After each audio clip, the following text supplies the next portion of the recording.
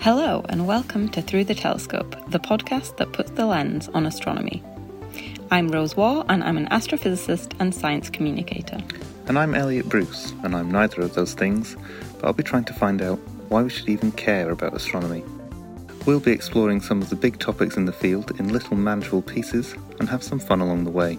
So, whether you know your red lines from your red shifts, or you're not quite sure what the difference between astronomy and astrology actually is, join us as we launch ourselves into the cosmos and try not to burn up on re-entry.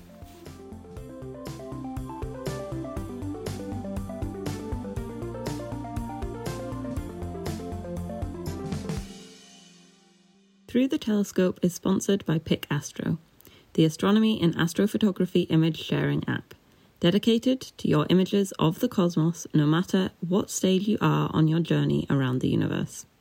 No ads, spam, or fake accounts.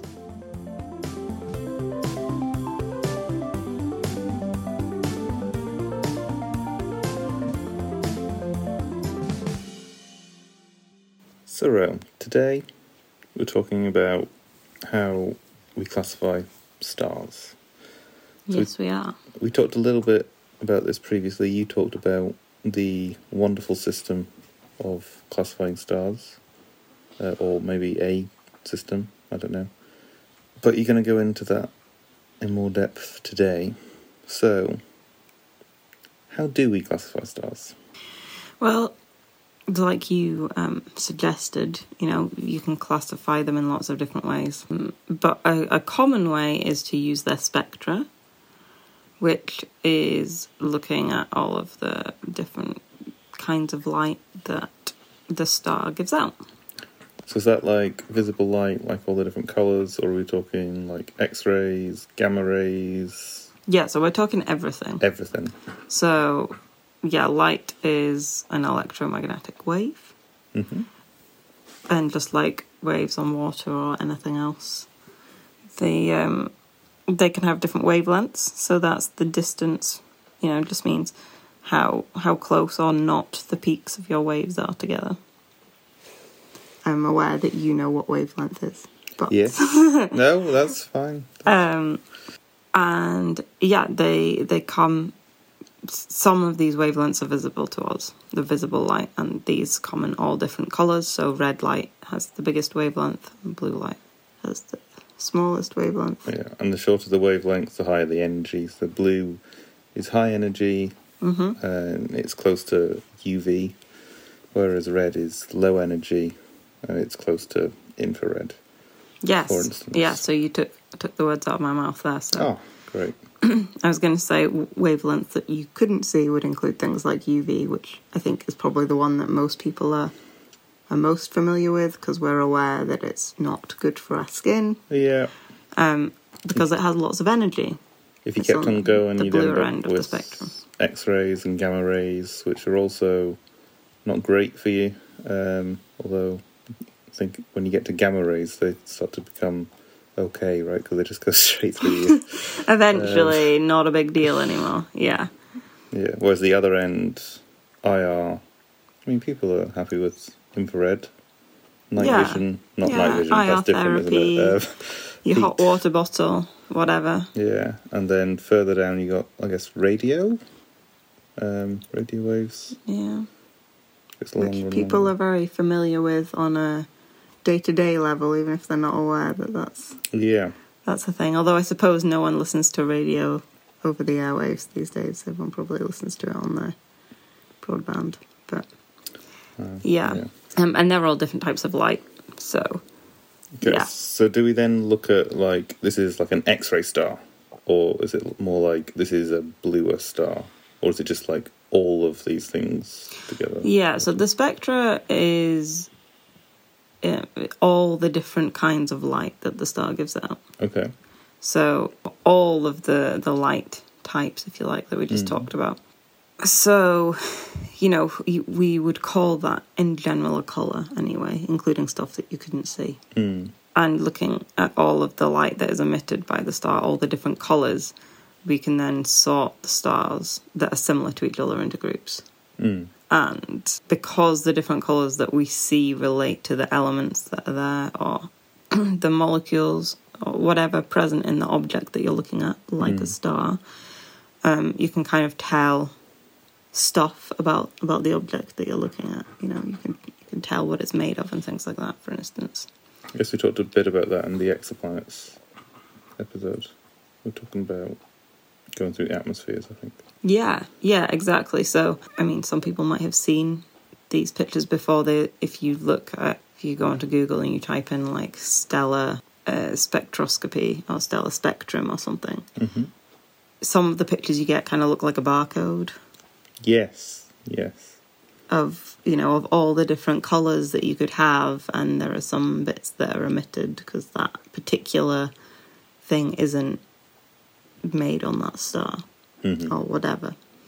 So you can then group your stars based on this thing, and this technique is called spectroscopy, which is a term I'm sure you're quite familiar with as a chemist, because it's... Yeah, I mean, the spectra you're then talking about, which is now going to be more confusing because there's spectra and spectra, but when you're talking about the individual lines like a barcode, that's then looking at sort of energy levels of atoms and molecules and sort of quantum theory and sort of,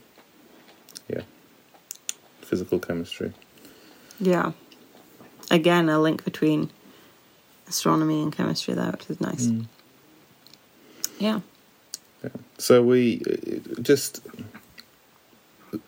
Is there ever like a sort of, well, this is red, but there's lots of X-rays? Or like, so that's one type? Or is it sort of, how do we sort of look at the whole spectrum? Is it just looking at those lines, those barcodes, like you say? Or is it like a sort of hump? You can look at, you could make a plot that's intensity, brightness, if you like, on the vertical axis, and then, wavelength or frequency, which is another way of really talking about wavelength, really, let's be honest, on the horizontal axis, and you would get a curve that looks a certain way.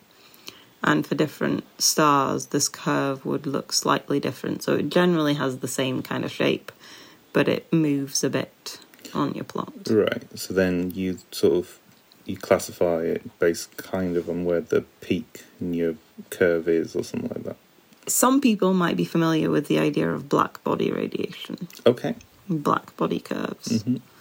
And the idea that if something was a perfectly emitting object of light, any energy that it had, it radiated away, all of it, you'd get a certain kind of plot. Okay. I'm sure you have come across this yourself. Yeah. You can model stars using black body radiation. Okay. And in some ways it does remarkably well for how clearly crude a model that is. And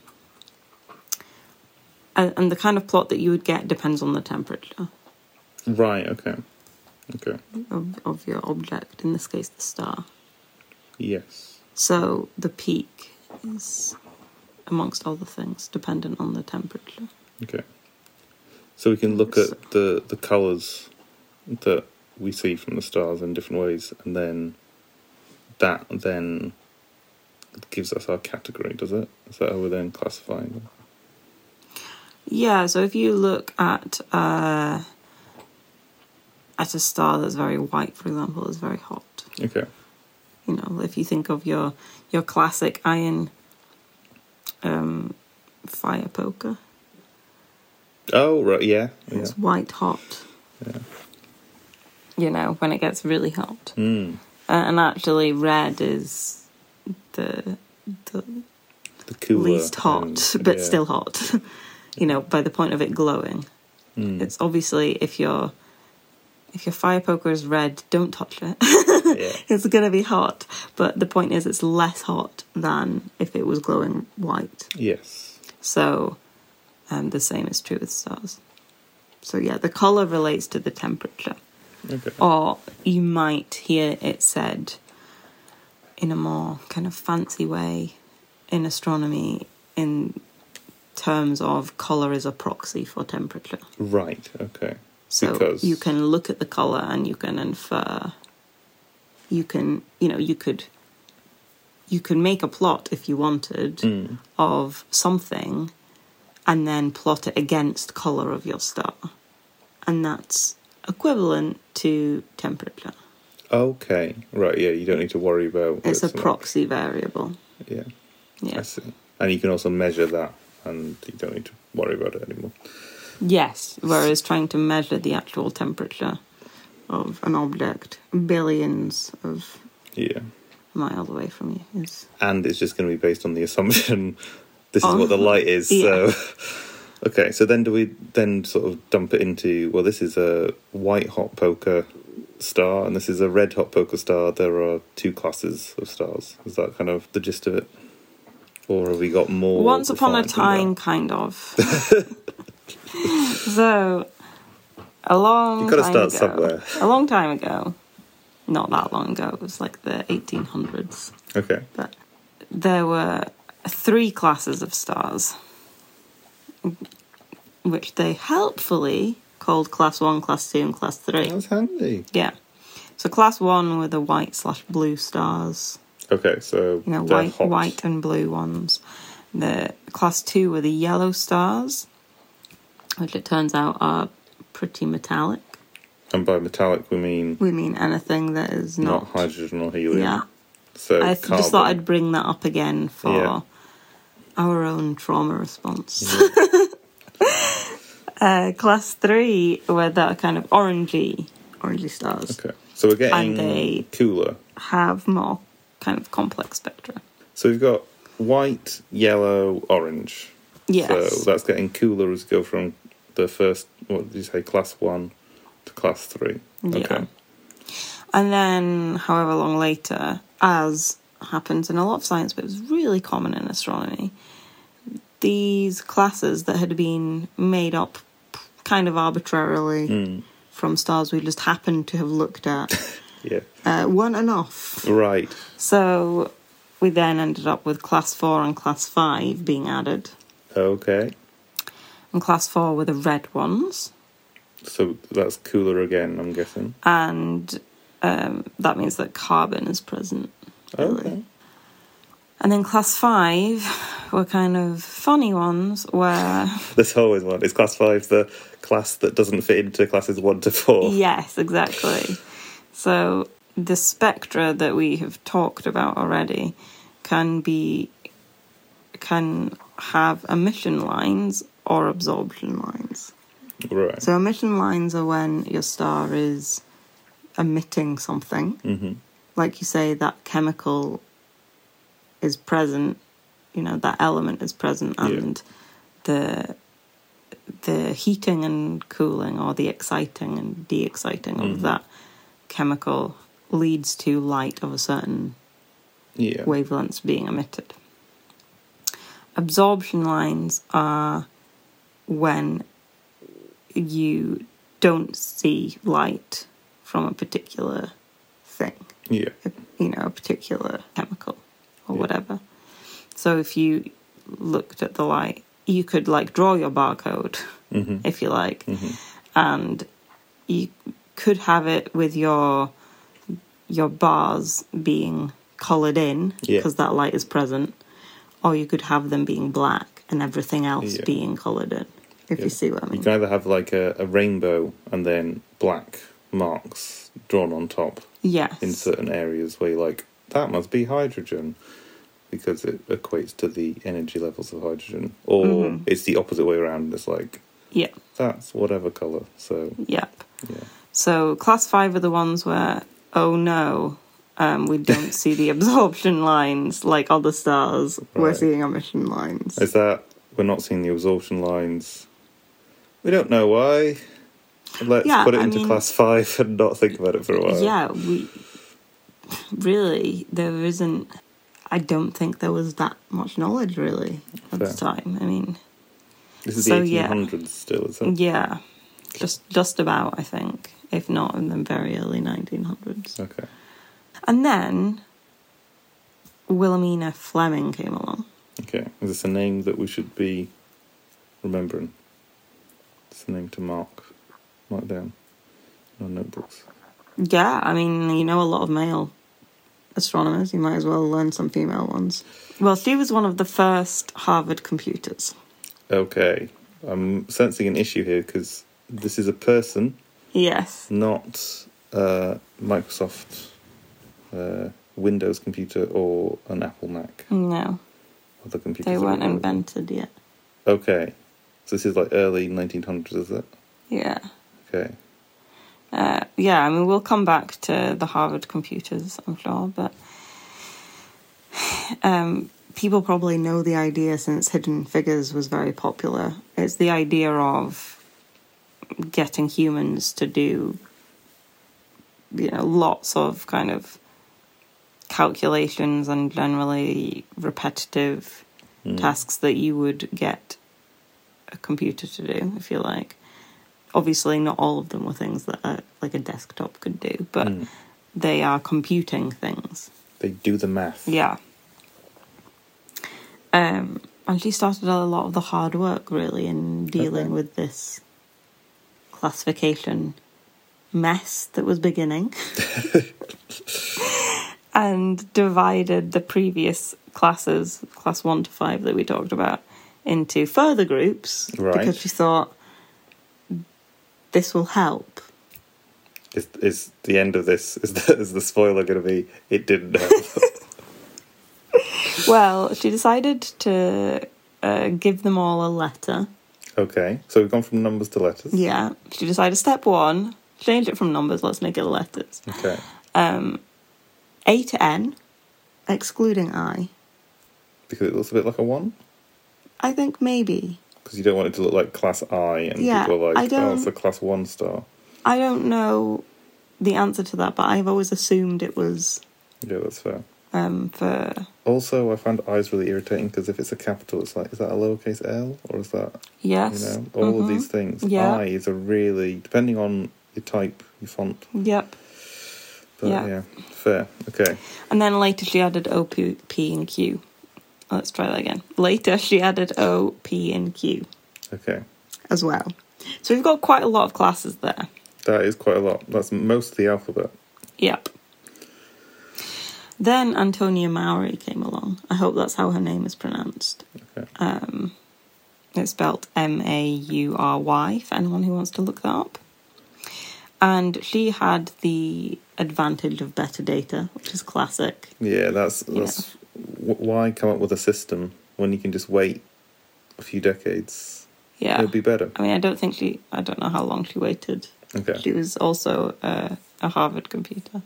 She created a system with 22 classes. Right, so that's almost an entire alphabet at this point. Yeah, so we've gone from 3 to 5 to most of an alphabet to pretty much the entire alphabet. Then we're going to have to start adding on new letters. We're going to go Greek. Mm-hmm. It's going to X, Y, Z, alpha, beta, gamma. Yeah. Well, you're not far off, to be honest. Oh dear. But Antonia Maury did a lot of the very important groundwork for the HR diagram, which I think deserves its own episode, all on its own. But the human resources diagram. The Hertzsprung-Russell diagram. Ah, that sounds like two people called Hertzsprung and Russell. Well done. You know science. See, I have actually heard of the Hertzsprung-Russell diagram before, but as a kid, I don't know where I heard it as a kid, but I always thought it was the Bertrand-Russell diagram. I see. No. He was a philosopher, maybe? But no, it's not the Bertrand-Russell diagram. Hertzsprung. Hertzsprung-Russell. Mm-hmm. Okay. So she's setting these guys up. Yeah. So it should almost be an Antonia... I've not heard what she's done yet, but it could have been the Antonia Maury diagram. Probably not, but with that said, I reckon she probably got a lot... Well, she will have got a lot less credit for how much her work set up. And I'm already guessing than other people have got. I'm already guessing that Hertzsprung and Russell are going to have, like, doctory positions or something, and Yes. she has not got doctory positions. No, and she hasn't. She is a human computer. She's getting paid pretty much the same as a factory worker. Right. She's getting paid unskilled labour. So I was going to say... Anyway, we're going to come back to this. We'll come back to this. Come back to human computers later. Tell me more about Antonia Mowry. She worked out that similar colours of stars have the same absorption lines in the spectra. Okay. So when we were talking about how different colours are related to different things, that's like based on her. It's very easy for us to have that conversation now, and it's, taught pretty early on in astro-related degrees. Not that I did an astro-related undergrad, but this was not knowledge that they had. Yeah. So she was the one that did, or at least is credited for working that out, and that the spectra is dependent on temperature as well. Which then future astronomers have been very happy with, because they need to plot wavelengths or frequency rather than having to work out the temperature themselves and plot that. So thanks to her. Well, they would plot colour. Okay. Or they could, you could do temperature. You would just find a conversion, probably. Mm. So she's worked out that the colours of stars are related to absorption lines and that the colour is dependent on temperature. Yeah. So yeah, she's worked out a few things and then classifying of 22 classes. Yeah. Okay. Then came Annie Jump Cannon. And we now have 52 classes. Who you might have heard of. She's more famous than the others, I would say. Okay. But still not famous enough. Okay. I don't think I know the name Annie Jump Cannon. It's a pretty cool name, though, to be fair. Yeah. Also a Harvard computer. I'm sensing a pattern here. Yes. Yeah, they all were. And she compiled a stellar catalogue that kind of more, or the stellar catalogue more as we know it. Okay. And the classification system of the Harvard system is what it's normally called. Harvard system. So the Harvard computers, Harvard system. Yep. They're working at Harvard. Yes. Yes, they are. And she, funnily enough, this isn't going to come as a surprise to you, Okay. wanted to make the system less complex. Okay, so she's gone the opposite way. It's not 52, it's 12. And she went back to Wilhelmina Fleming's work. That was... The letters. How many was that? We got up to Q, was it? Yes. Without the I. Without the I. Okay. And she was like, this is great. But actually, the order of these needs to be changed because I now know about the work of Antonia Mowry. Okay. And all of the stuff about the colours and the spectra and the temperature from that. And so actually we've got to reorganise these. Okay, so she's So now instead of the alphabet, we've got O, B, A, F, G, K, M. Well, that's less than 22. Yeah. But I am... Right, so this is to be consistent, as it were, with Wilhelmina Fleming's system. And it's then ordered based on some of the stuff that Antonia Mowry's worked out. So, O, B, A, F, G, K, M. That's a smattering of... that. If you got that in Scrabble, you'd be crying. worried. Yeah. You got 2 vowels, I guess. Yeah. If anybody can work out what the best point scoring word there is, then please let us know. Yeah. We'll send you a free print of some piece of artwork. Foam. Got foam. Foam, yeah. Yeah. Fang? No, there's not an N. Jeez. Okay. So that's what we're left with. Right. And that's in order of colour then, is it? Which is also temperature. Wow. Uh-oh. It's an order of mass. Right. But the temperature relates to the mass as well. Okay. So there's a whole lot going on. So they which don't... is maybe not surprising when you hear about how we much attempted to get here. Yeah, and how much we didn't know and how much we did know. So do they know that it's mass at this point? Does Annie Jumpkin know that it's mass, or are we still working in like Not temperature? sure. Okay. But it's definitely thought of with everyone that I know anyway in terms of mass. Okay. But we got it down to That's how 7. it's thought about. So that's pretty Yeah, good. We're so sorted. we're doing good. It's down to 7. And then later she thought, but though... Oh, this is how it works out. You go from 22 and you're like, this needs to be less, It just and then needs you to come be back to the same. more precise. Right. So she thought, well, I've already got letters, so let's add some numbers into it. Okay. I guess that's better than a lowercase letter after a capital letter. Right. So now it goes letter, and then some number from 0 to 9. Okay. Where 0 is the hottest, 9 is the coolest. Okay. So, for example, the sun is a G2 star. Which... So it's a G type. Okay. And it's 2, so it's pretty hot for a G. Why did they pick the lower number as the hotter one?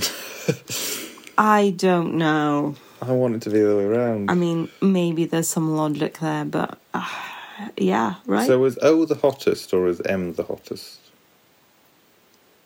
O will be the hottest. Okay, so it goes O0 is the hottest, is it? And then M9 is the coolest. So O stars are the very biggest stars. And they burn through their fuel really quickly because they have high gravities. Right, so this is where the mass bit comes in. And therefore, the temperature of the star is higher because there's a lot of pressure in the star to cause the high temperature because of the high gravity. And yeah, the high temperatures tend to speed up every reaction. I mean, you're a chemist, so I'm sure you're on board with that. So they tend to burn through their fuel pretty quickly. I guess because also... they're hot, so then their reaction happens quicker. So they don't tend to live as long. They don't live as long. I guess also high pressure probably helps with fusion, does it? Because everything's going to be closer together, maybe. Probably at that point it starts to become a bit weird. Yeah, I think the chemistry and I'm not a nuclear physicist. Of these things are pretty weird environments. And they tend to be white, like white hot. Because this is the white hot poker.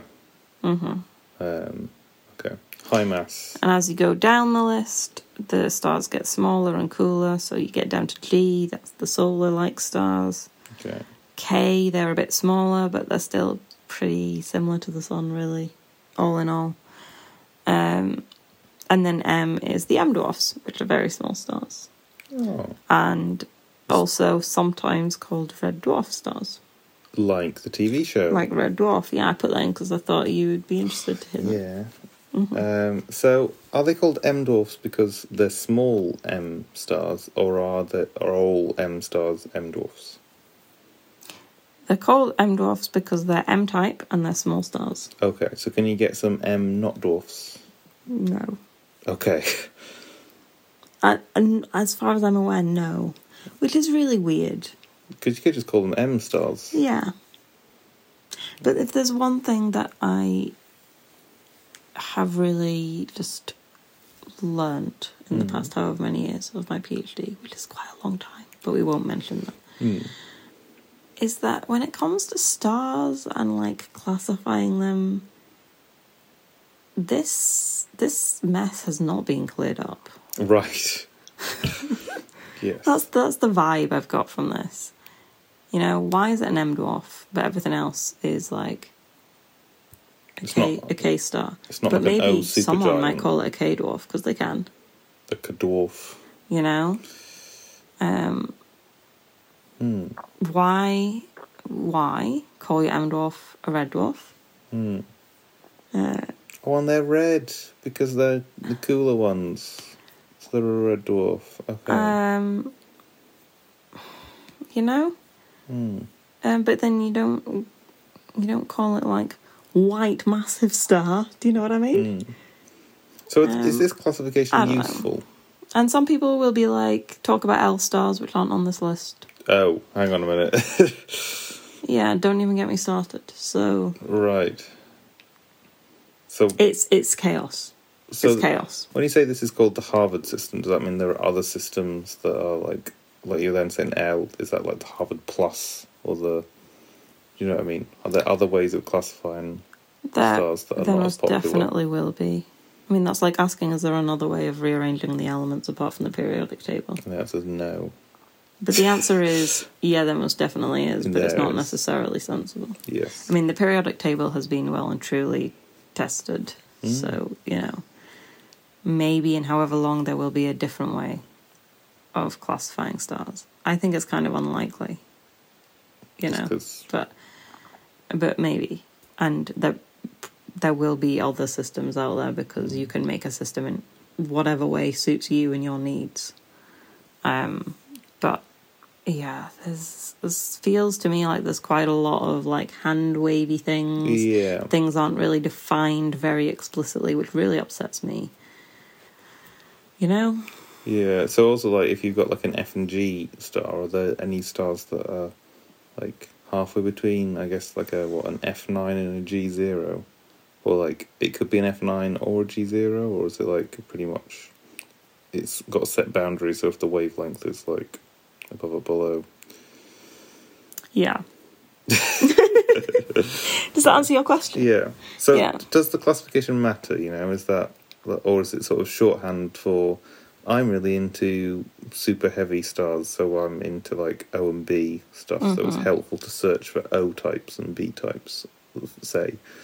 You mean like in the literature, or? Yeah, just like in day-to-day like astro work, or is it?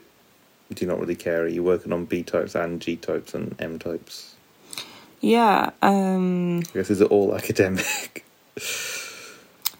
It's a good question. I mean, I think I get the impression that research has kind of changed quite a lot, even relatively recently, and academics used to just dabble in everything, didn't they? I mean, those people still exist, for sure, but it feels more like these days you go into a niche in your field and you kind of stay in that niche. You might it'll evolve over time, and you might at certain points change and do something quite different but with the same skills.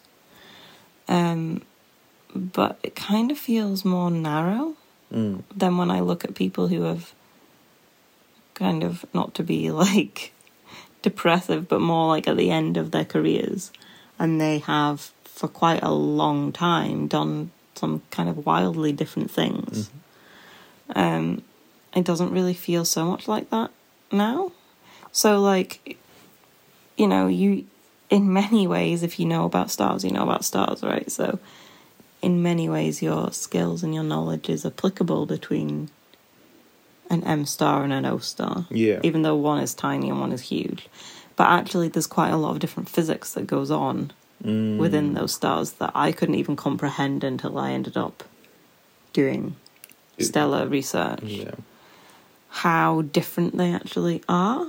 And so you can feasibly, be someone who's like a solar physicist or a stellar physicist that works on low mass stars and never ever in your life go anywhere near stuff on high mass stars, or vice versa. So it is helpful from an academic point of view. I can go on to the archive of papers and I can search for M dwarfs and I know that what's going to come up is going to be relevant to me, for example, or solar-like stars. I guess also... And so maybe in that sense the hand waviness doesn't matter. But I don't know. as a member of the public, a Joe Bloggs type, and you're sort of vaguely aware of stars in the night sky, you're like, oh, Sirius, Polaris, they've all got names. And then I'm listening to you talking about your research. You're like, so I've just found another star in the database that I can compare my work to. It's Which I never say, by the way. MK473542A. Yeah, you read out its number plate. Yeah, and I say, sorry, what? And you're like, oh, MK472A. I very much doubt that was what I first said. But it might be quite handy if you're at a conference or in a paper already, just to be like, this is an O-type star in this place. And then you're like, oh, I know what that means as a researcher. Like, yeah, it's very handy, and people do it all the time, yeah. So I guess that's a benefit of having a classification, even if maybe it's a bit like, is there an L-type star? Is it an 09 or a 08? It's not so much that, it's not like this. It's not like there's anything particularly wrong with the system. It's just, I think it's more, I don't know, not cultural things very like extreme, but I don't know if it's just kind of like a leftover thing from this being not very well defined and not very well classified for such a long time. That people just are lazy with stuff. Like, why call it a red dwarf when you can call it an M dwarf? Yeah. Why do that? Well, you can make popular cultural references. Like, it's just not helpful. Yes. I understand that there is a bit of added knowledge there, but like really not really.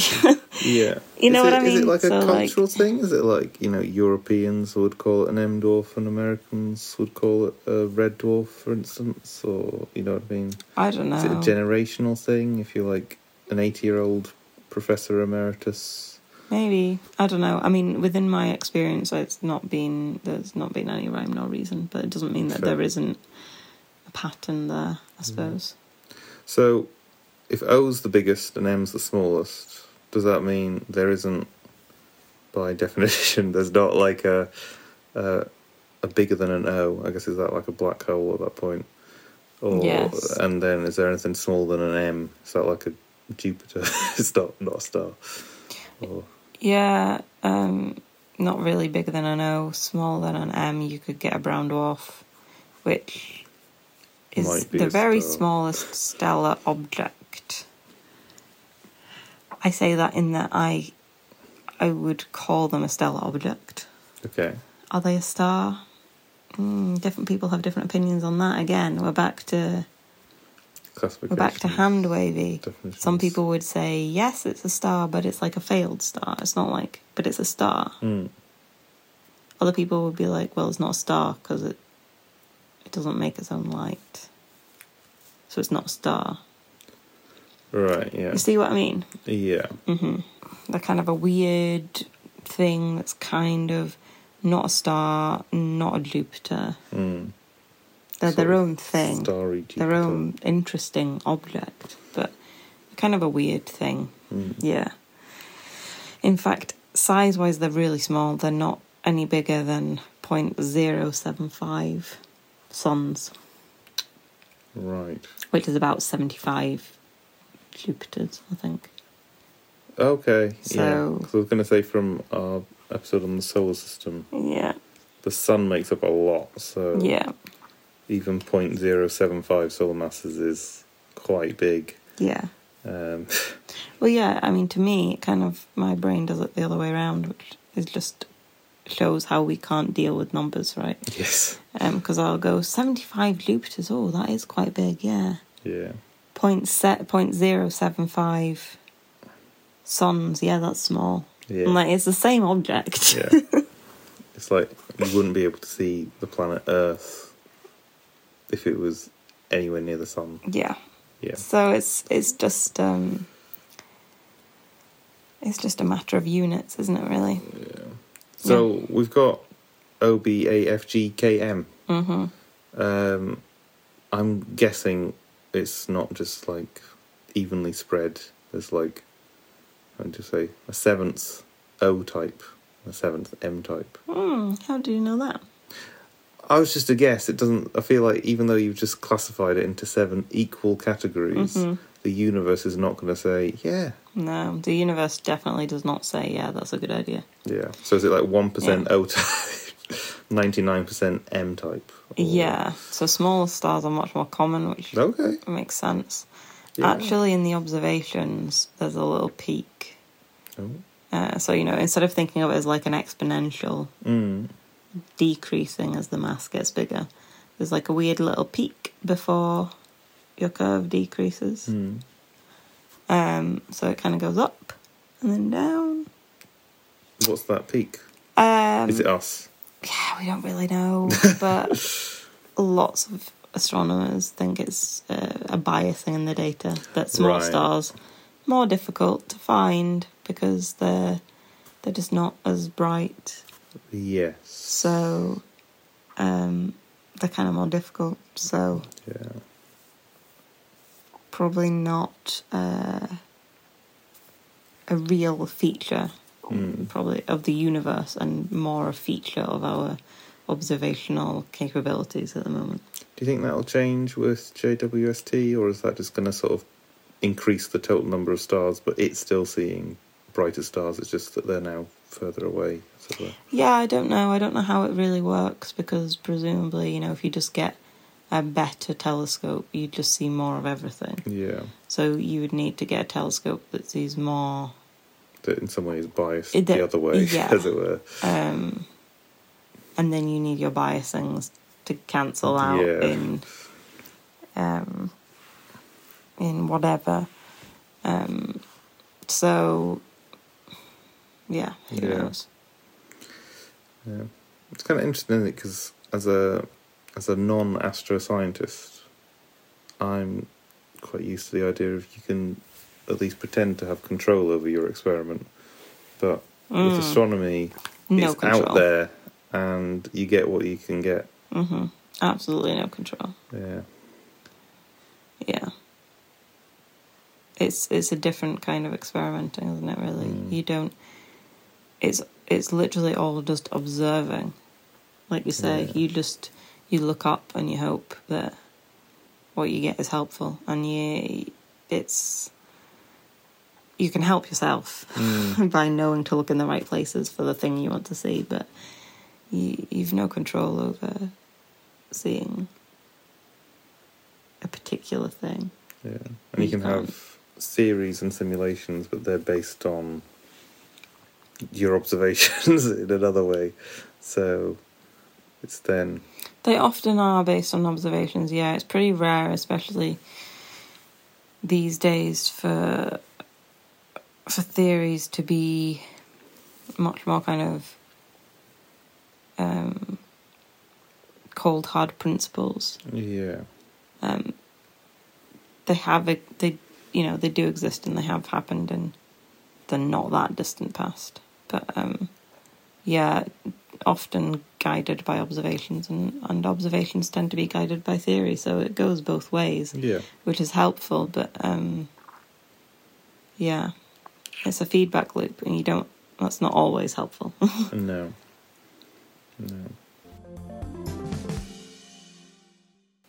So that was stellar classifications, and the perfectly logical, sensible classifications that we have to this day. It sounded like pretty much everything there, apart from the very early stuff, was based on Harvard computers. Yeah, they did a huge amount of the work. Which, from what you were saying about,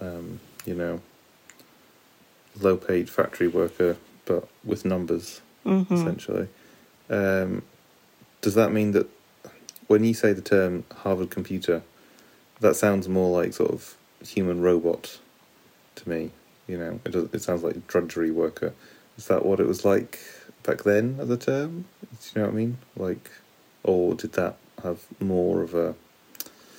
Did being a computer back then not sound like a dehumanising thing, because computers didn't exist? Yes. I think it's a bit of both, but like you say, it's nothing to do with the word computer.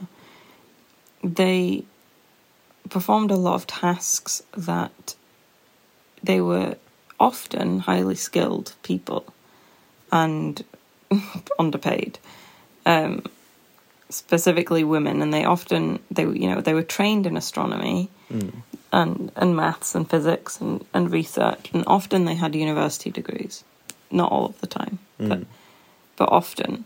And the reality is they were unable to get other jobs, similar kind of jobs, that would be better paid and have a career progression to them.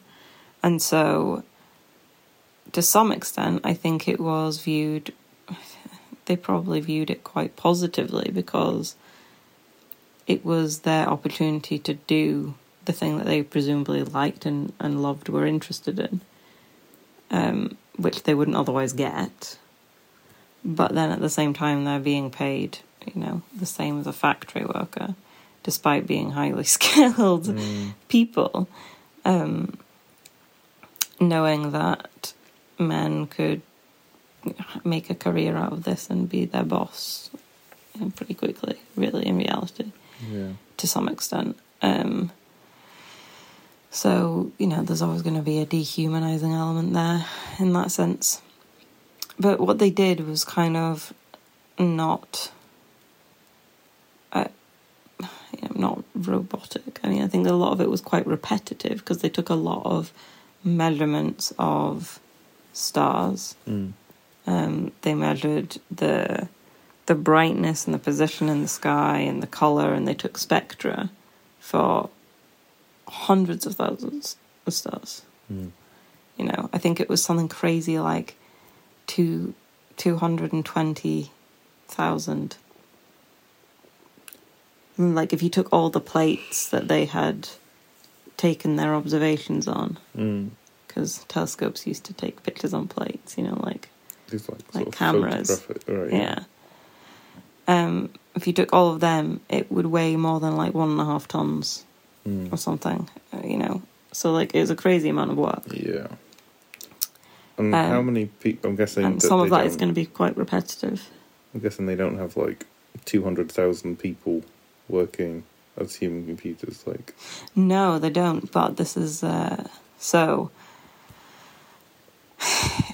The watchful leader of the group of the Harvard computers was a guy called Edward Pickering, right? Who was an astronomer and famous for discovering a certain type of binary star. Is it a Pickering binary star? No, a spectroscopic binary star. Okay, if you wanted to look that up. And it's a star system that's got 2 stars in it. It's a binary system. And the stars are pretty close together, and they rotate pretty quickly. That sounds like a right nightmare for working out which star it is. It's it looks like this star and this star together. Yeah. Yeah. That's a class 5. So he wanted to classify stars. Okay. He also had money from a widow. Okay. Mrs. I can't remember her first name, but her last name was Draper. Okay. And she worked with her husband, who did some work on classifying stars and some other things. Yeah. And she worked with him, because that was often how women were allowed to do science. And he died, and so she decided that she wanted this work to continue, and she wanted his work, and presumably her own work, because it is also her work, to get published and to go somewhere after all that. So gave money and some telescopes and stuff to Edward Pickering, who was their friend, their family friend. Okay. To do something about this, because she couldn't do it now, because she was not allowed. Oh, because she's now not married, so it's not her husband working. Is that kind of... So she can't work in her own right on the stuff. So he decided to set up a group to do this. And because he could pay women a lot less, Nice. he could get a lot more of them. Mm. And basically, you know, we're now living in an age where there's so much data we don't know what to do with it. So like CERN or like, you know, some of the big telescopes, I'm sure that the Square Kilometre Array and other things like this will be following suit. They just observe so much stuff, and a huge amount, like 90% of the data, just gets instantly binned. Because we can't store it anywhere. We cannot deal with the amount of data. Yeah. So it gets filtered into, you know, is this interesting or not? Obviously, a computer is not perfect at doing that, so there could have been huge amounts of interesting things. We've just binned it. So much stuff. Really quite something, isn't it? But, you know, these places do their best with the technology that we have available for that to not happen, but it's bound to happen because we're just binning so much of it. And they were kind of in a similar situation. So they're the ones deciding whether to chuck out the photos that they've taken of nothing. Is that Well, not so much that, but they were in a similar situation of just the amount of data that they needed or were collecting, depending on the project, was just so much they couldn't deal with it. They couldn't process all of it. And so his solution was get more staff. Right. I love the idea that in, like, I don't know, was this like the 1920s or something? They're like, we've got so much stuff, we can't possibly process these 200,000 things, and then... I mean, that was over time. Okay, yeah. But you meet someone today, they're like, we've got over 7 quadrillion things. Yeah. And it's like, oh, 200,000, that's that can go on a floppy disk, and we don't use floppy disks anymore. Yeah, exactly. Yeah, times have changed, for sure. But I did see a this thing... was how he ended up with a whole bunch of women in his lab. See. But, you know, I don't mean for this to have been like a depressing element of just like gender segregation and oppression, which is still very much widespread in the world. But something that I thought, as well as that kind of teaching moment from history, was quite positive, was that after Pickering died... Don't worry, this story picks up after he dies. No, that's not what I meant. But after he died, instead of them just bringing on another man to take over, Annie Jump Cannon was the one who... jumped in. Who took over the Harvard computers. And does she get a bigger paycheck? But not as big as him, presumably. Don't know. I mean... gender pay differences still exist today, so... but a lot of the time it's meant to be illegal. Yes. It is meant to be, but... doesn't stop it happening, but...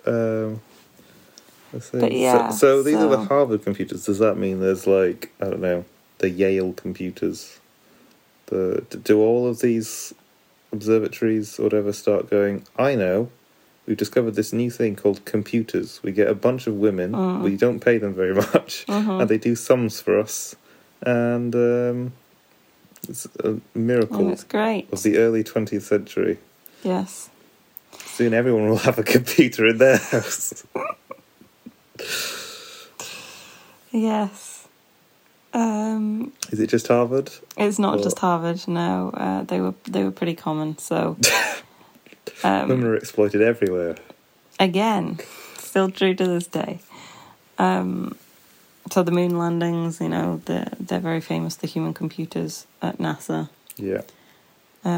What's better than exploiting women, exploiting black women? Oh, yeah. But the Greenwich Royal Observatory also practiced this, nice. Amongst other places. So, yeah, it's... both sides of the Atlantic. It's not just Harvard. I see. But we don't hear about the Greenwich computers. No, I suppose they didn't get us to the moon, so maybe they're not quite big enough for a Hollywood blockbuster movie. No, and they didn't come up with a system that was OBAFGKM.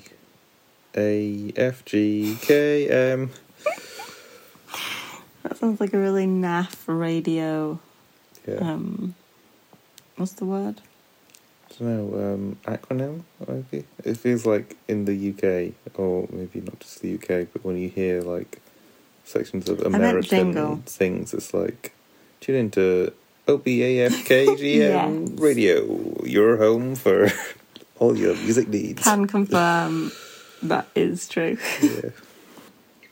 I was 20-something years old, too old, when I learnt ABC, the ABC station.